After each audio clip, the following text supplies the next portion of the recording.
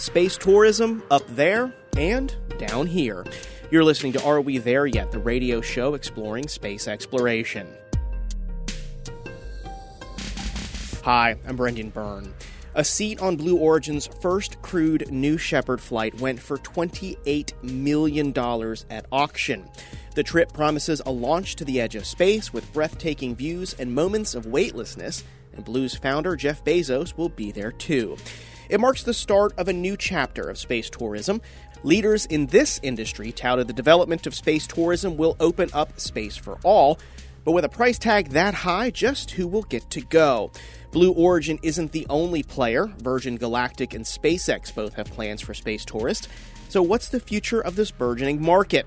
We'll speak with Laura Forsick, space policy analyst and founder of the consulting firm Astralytical, about the future of space tourism up there. Then, if you can't afford to go to space or just want to stay firmly planted on the ground, there's still plenty to see. We'll talk with Julia Bergeron, the co-founder of the Space Coast Launch Ambassadors, about what the Space Coast has to offer for explorers that want to stay here on Earth.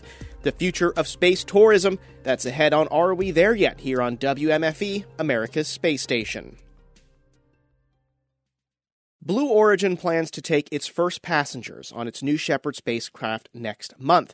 Founder Jeff Bezos and his brother Mark will be on the first mission with humans, and Blue Origin on Saturday auctioned another seat off to the highest bidder.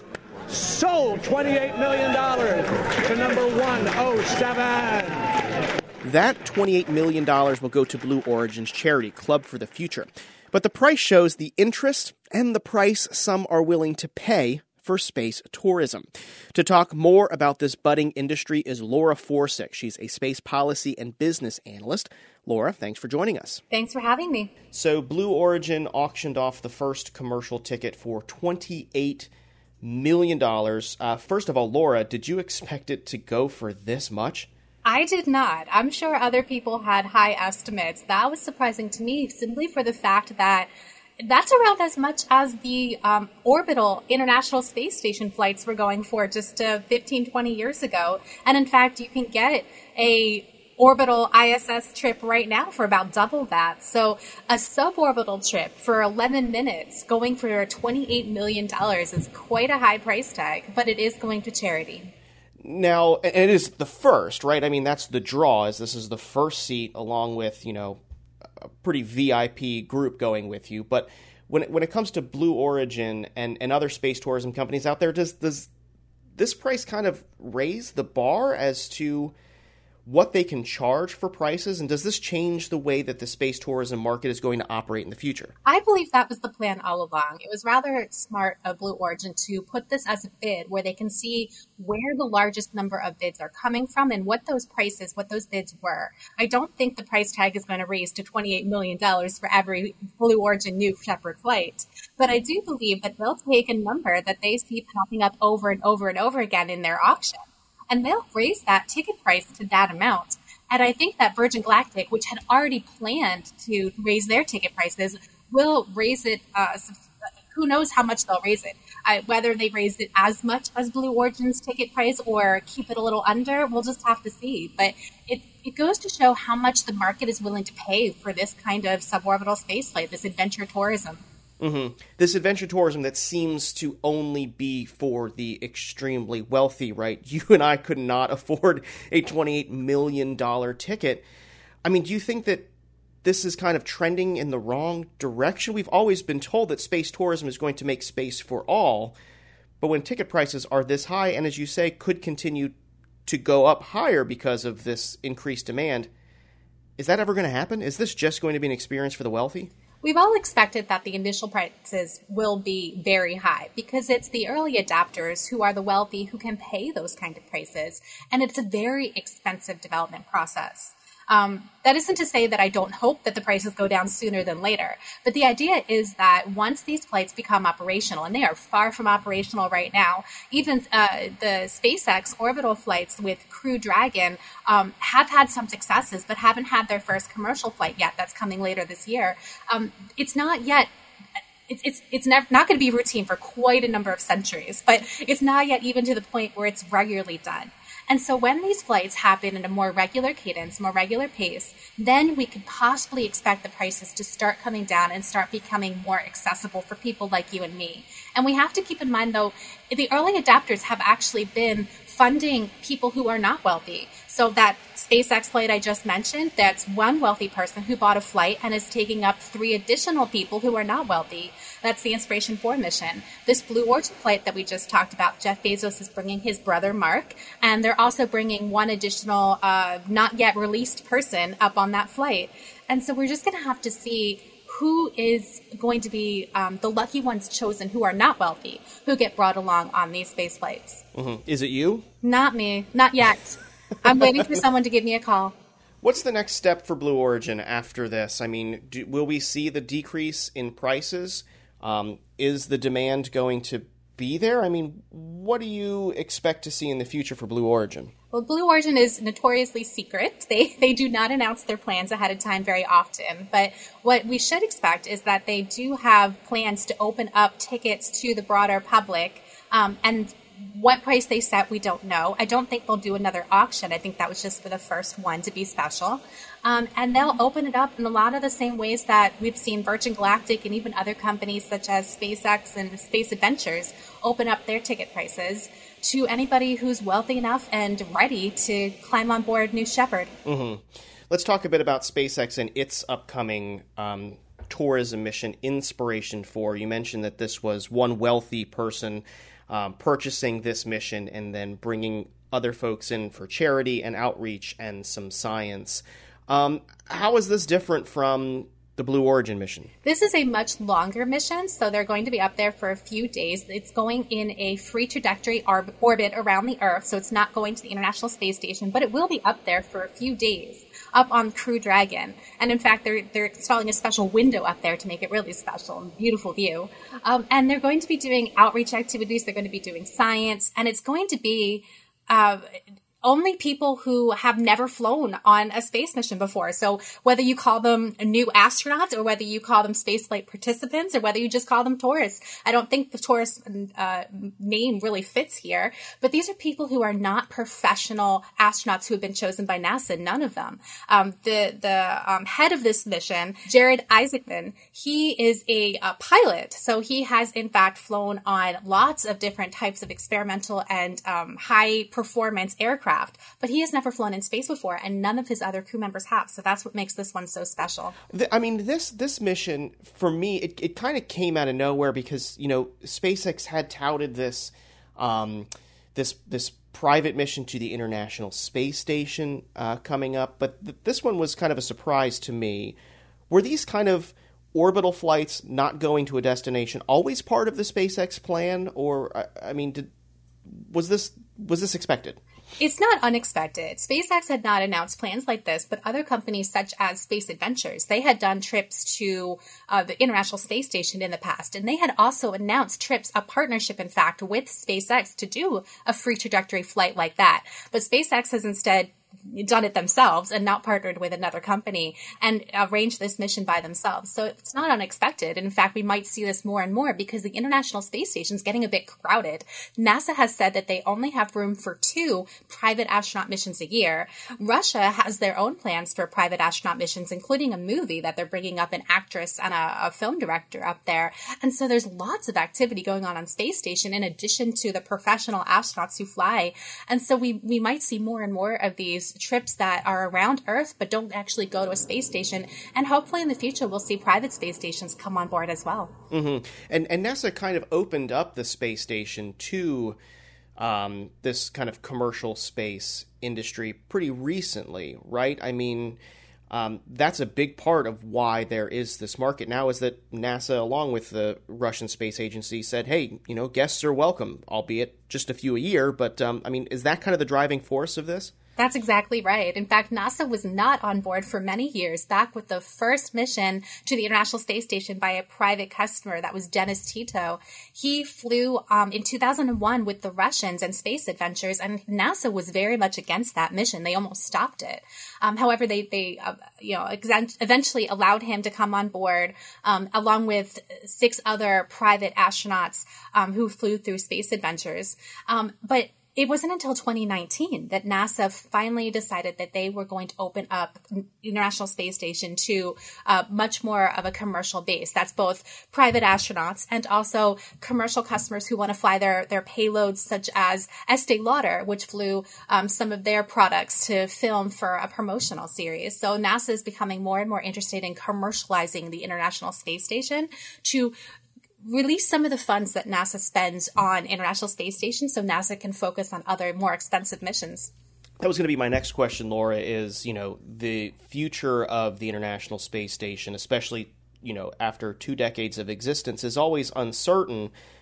Does having these commercial opportunities kind of extend the life of it a bit? Yeah, the International Space Station was never built to be funded commercially. It is very expensive. It wasn't meant to be cost efficient. And so what we're seeing now is NASA trying to both get extra funds from commercializing it, from bringing on board these opportunities to fly commercial payloads and commercial passengers, while also trying to extend the life of the International Space Station with, the idea that we need to prepare our astronauts on board space station to fly beyond. So whether that's longer trips to, the Mars, or whether that's trips to the Lunar Gateway, any way that NASA can prepare its astronauts and prepare its future missions. It uses space station very well to prepare its technology and its people to fly on longer missions. And so I think we'll see NASA continue to try to convince Congress to fund it through at least 2030. But right now the future is uncertain, especially since Russia is saying that they want to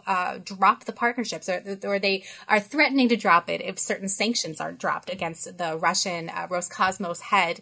And so we're just going to have to see how the politics plays out there, both geopolitical politics between Russia and the United States, as well as internal politics between Congress and the White House and whoever else has an idea of when space stations should be deorbited or what its final life should look like. Mm-hmm.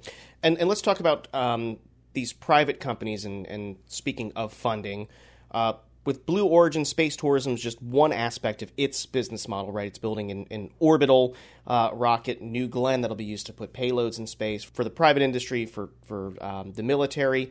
SpaceX obviously has contracts with NASA, but these tourism efforts will help its bigger efforts to go to places like Mars. And I want to ask you, just how important is tourism to these private companies? I mean, how much of their exploration efforts rely on the cash they make from these tourist missions?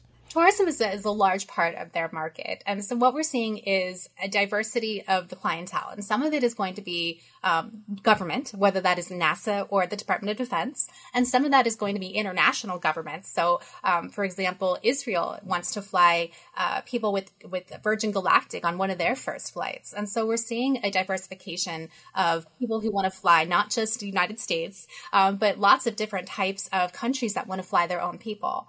Also, the tourism kind of brings in the aspect of any one of us can fly in space if we get the proper permissions from the doctors that they decide that need to get from whatever physicians are required. If they get permissions to fly, then you and me and anybody else who has the funds or is connected enough to get chosen can fly. And then there's the research aspect. We have now 2 announced Virgin Galactic research missions, one by NASA to fly Alan Stern and one by a private institute to fly Kelly Girardi. And we're going to see more and more of those research missions where instead of just having automated payloads to do your science, you can fly with your science and get even more done.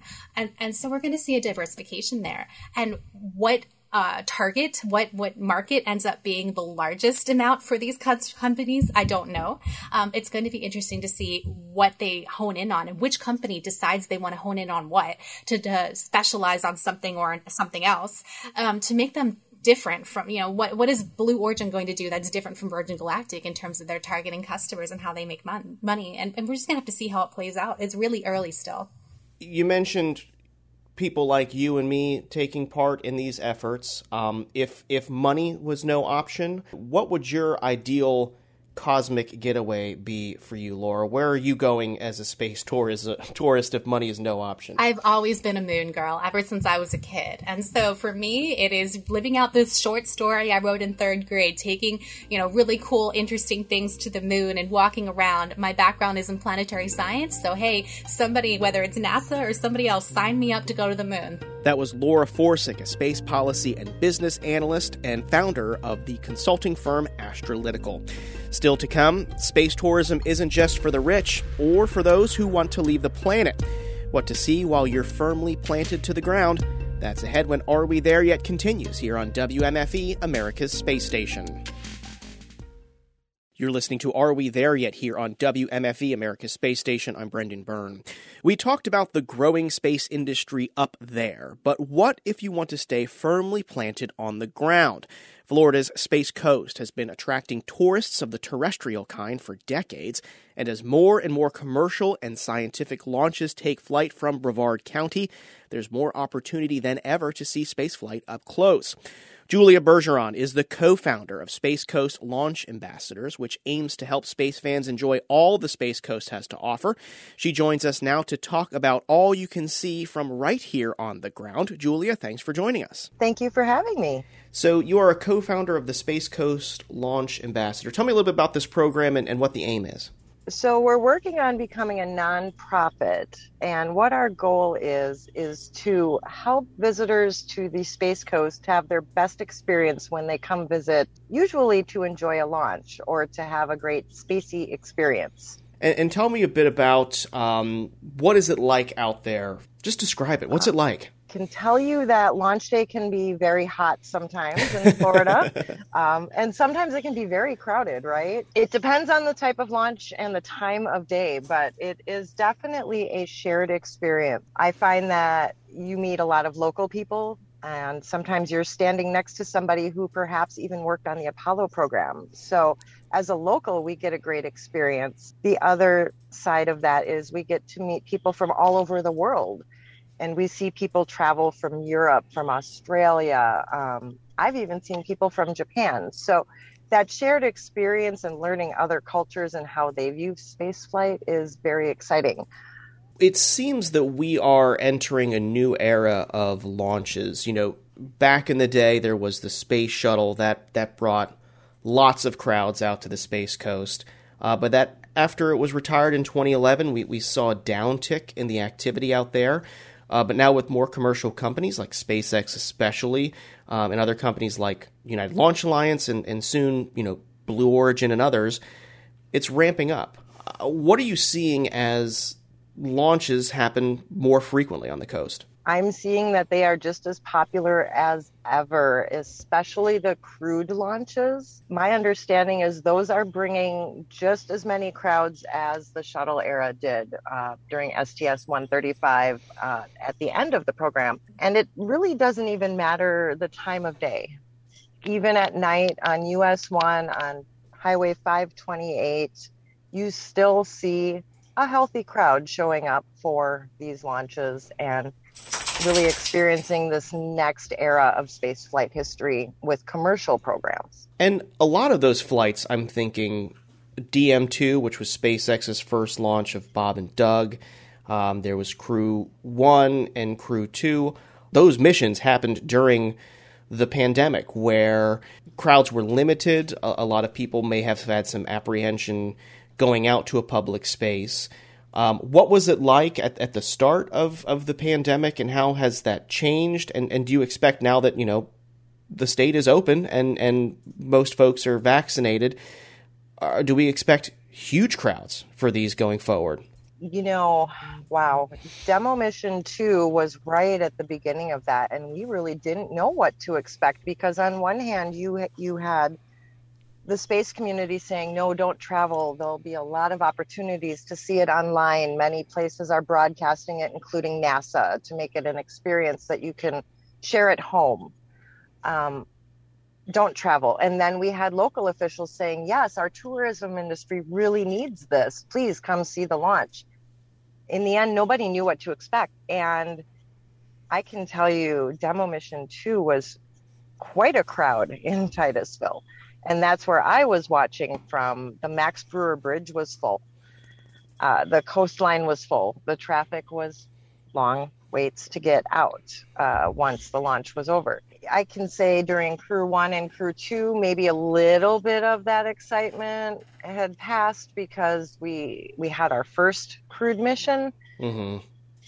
But it's still really busy. So I would say now that people are starting to be able to travel and we're starting to see definitely more international travel, as somebody who works a day job on Merritt Island, I can tell you that the tourists are definitely coming back to the beaches. Mm-hmm. And once we get our cruise ships going again, I think that we'll be back to very healthy shuttle era crowds every launch, mm-hmm. as far as a crewed mission goes. And when you factor in something like a rare Falcon Heavy or a rare return to launch site for SpaceX, those always draw crowds that sell out charter boats on the ocean even. When you talk about there's the excitement for the crewed launches, those are kind of intentional trips to come down here, right? You come down here specifically to see that. You visit the coast to specifically watch that. But is the draw now that, hey, if you come to the Space Coast, you're probably going to see a launch, albeit it might not be a crewed launch, but you'll probably see SpaceX sending something up, ULA sending something out. Is it kind of like an added bonus now when you come to visit Brevard County that you're going to see a launch? Exactly. You're going to see something. With the launch cadence having increased with the Starlink launches, even if the weather doesn't cooperate and the crewed mission doesn't happen, usually they'll still try and fit in a Starlink mission. And if you don't somehow manage to see a launch, there's a good chance that you will see a return to port of one of the boosters that just had landed out in the ocean and was coming back to be processed again. Mm-hmm. Even if you don't see any of that, we still have plenty of spacey things to do here. So your visit isn't lost. You just may not have seen exactly what you were hoping to see. Tell me a bit about those boosters returning to Port Julia, because you have the reputation of being the one who tracks these and chases these down when they come into port. What is the experience like seeing some 20-story tall booster on this futuristic-looking barge come? Well, and the unique thing is that even the barges have Starlink satellites on them now, and so do many of the ships. So you're seeing a little bit of what's going up becoming real life. And I can tell you that a booster returning to port has not gotten old. I've done, I think on my last count, about 45 selfies with boosters that have returned. And I have counted one of them. I have seen all 10 returns, which is pretty impressive considering I didn't start doing it really until 2020, every return. So if you're thinking from the public side, this is the closest you can get really to a booster that is in an operational status. And it doesn't get old. So it's a pretty spectacular thing. And I highly recommend, if you're here on a visit, that you come down to either Port Canaveral or Jetty Park and really have that experience to truly understand reuse and what that looks like. Mm-hmm. You mentioned launches and watching launches as a shared experience. If someone's coming down for their first launch, how do you recommend they actually watch one of these things? Where do you go? Oh, wow. The choices are somewhat endless. You can do a paid experience at the Kennedy Space Center Visitors Center. They offer with your admission that you can watch from, say, the Rocket Garden. So you won't have a direct view of the pad, but you will see it once it leaves the tree line. So that is one way to experience it.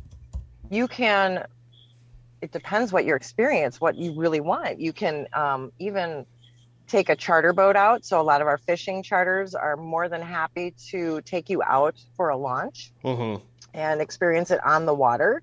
The Atlantic Ocean, it's a spectacular view from there. And there's many free ways to watch, such as along US 1 in Titusville. There is always a great view of pretty much every active launch pad right now.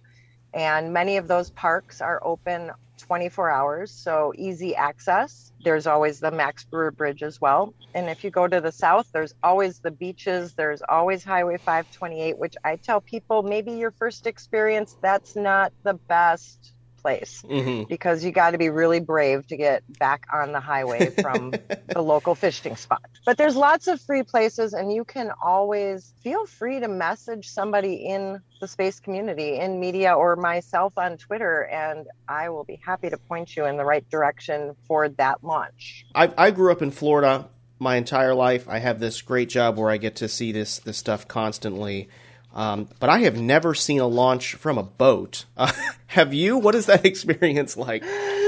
That's a fun experience. I have some friends who were basically a Reddit group, and they wanted to have a shared experience together and always wondered what would it be like to see a landing at LZ-1 from a boat. How spectacular would that be? Well, they discovered it was very spectacular. And as a group of friends, they started an organization called Starfleet Tours, and they began to engage with the local captains. And when they have opportunities, they will offer tours for launches, and it's usually crewed launches, Falcon Heavies, things along that line, or sometimes even like a Delta Heavy. And they work directly with the Coast Guard and the 45th Space Wing to make sure that you are not the wayward goat that scrubs the launch. Stopping the launch, yes. Yeah, so very important. If you are somebody who likes to take a kayak out, there are places you can do that, such as from the Wildlife Preserve to the north. But you need to be very aware of going out independently and where those hazard zones are. Otherwise, you'll get a visit from a 45th Space Wing helicopter who's going to give you quite the rotor wash and shoo you off. You don't want that. No, not a good experience, no. So, Julia, earlier in the show, we talked a bit about the space tourism opportunities, which are going to be quite expensive. But you've talked about a lot of the things that you can do here on the ground that I would argue are almost as fun as going to space. But if you had the chance to become one of those space tourists and fly into orbit or go to the International Space Station, would you do that? And where would your ideal destination be? I would say I'm willing to go as far as the moon. Okay. That's a pretty safe bet, right? The moon is about, I feel like we've got enough experience there that there's plenty to see and experience. And if something should happen, I could still get home. And it'd be pretty impressive to see a launch from the moon, huh? That would be very impressive. And me and my camera would just be happy to just get views of the Earth. Exactly. Well, we've been speaking with Julia Bergeron. She is the co-founder of Space Coast Launch Ambassadors. Julia, thank you so much for speaking with us. It has been my pleasure. Well, that's going to do it for this week's show. If you're not already, be sure to subscribe to this show's podcast feed and never miss an episode. You can do that on NPR One, iTunes, Spotify, or wherever you get your podcast. Are We There Yet's a production of WMFE, America's Space Station. Editorial guidance this week from Matthew Petty. Our intern is Randy Vuxta. He also produced this episode. Support for Are We There Yet comes from our listeners. Until next week, I'm Brendan Byrne. Thanks for listening.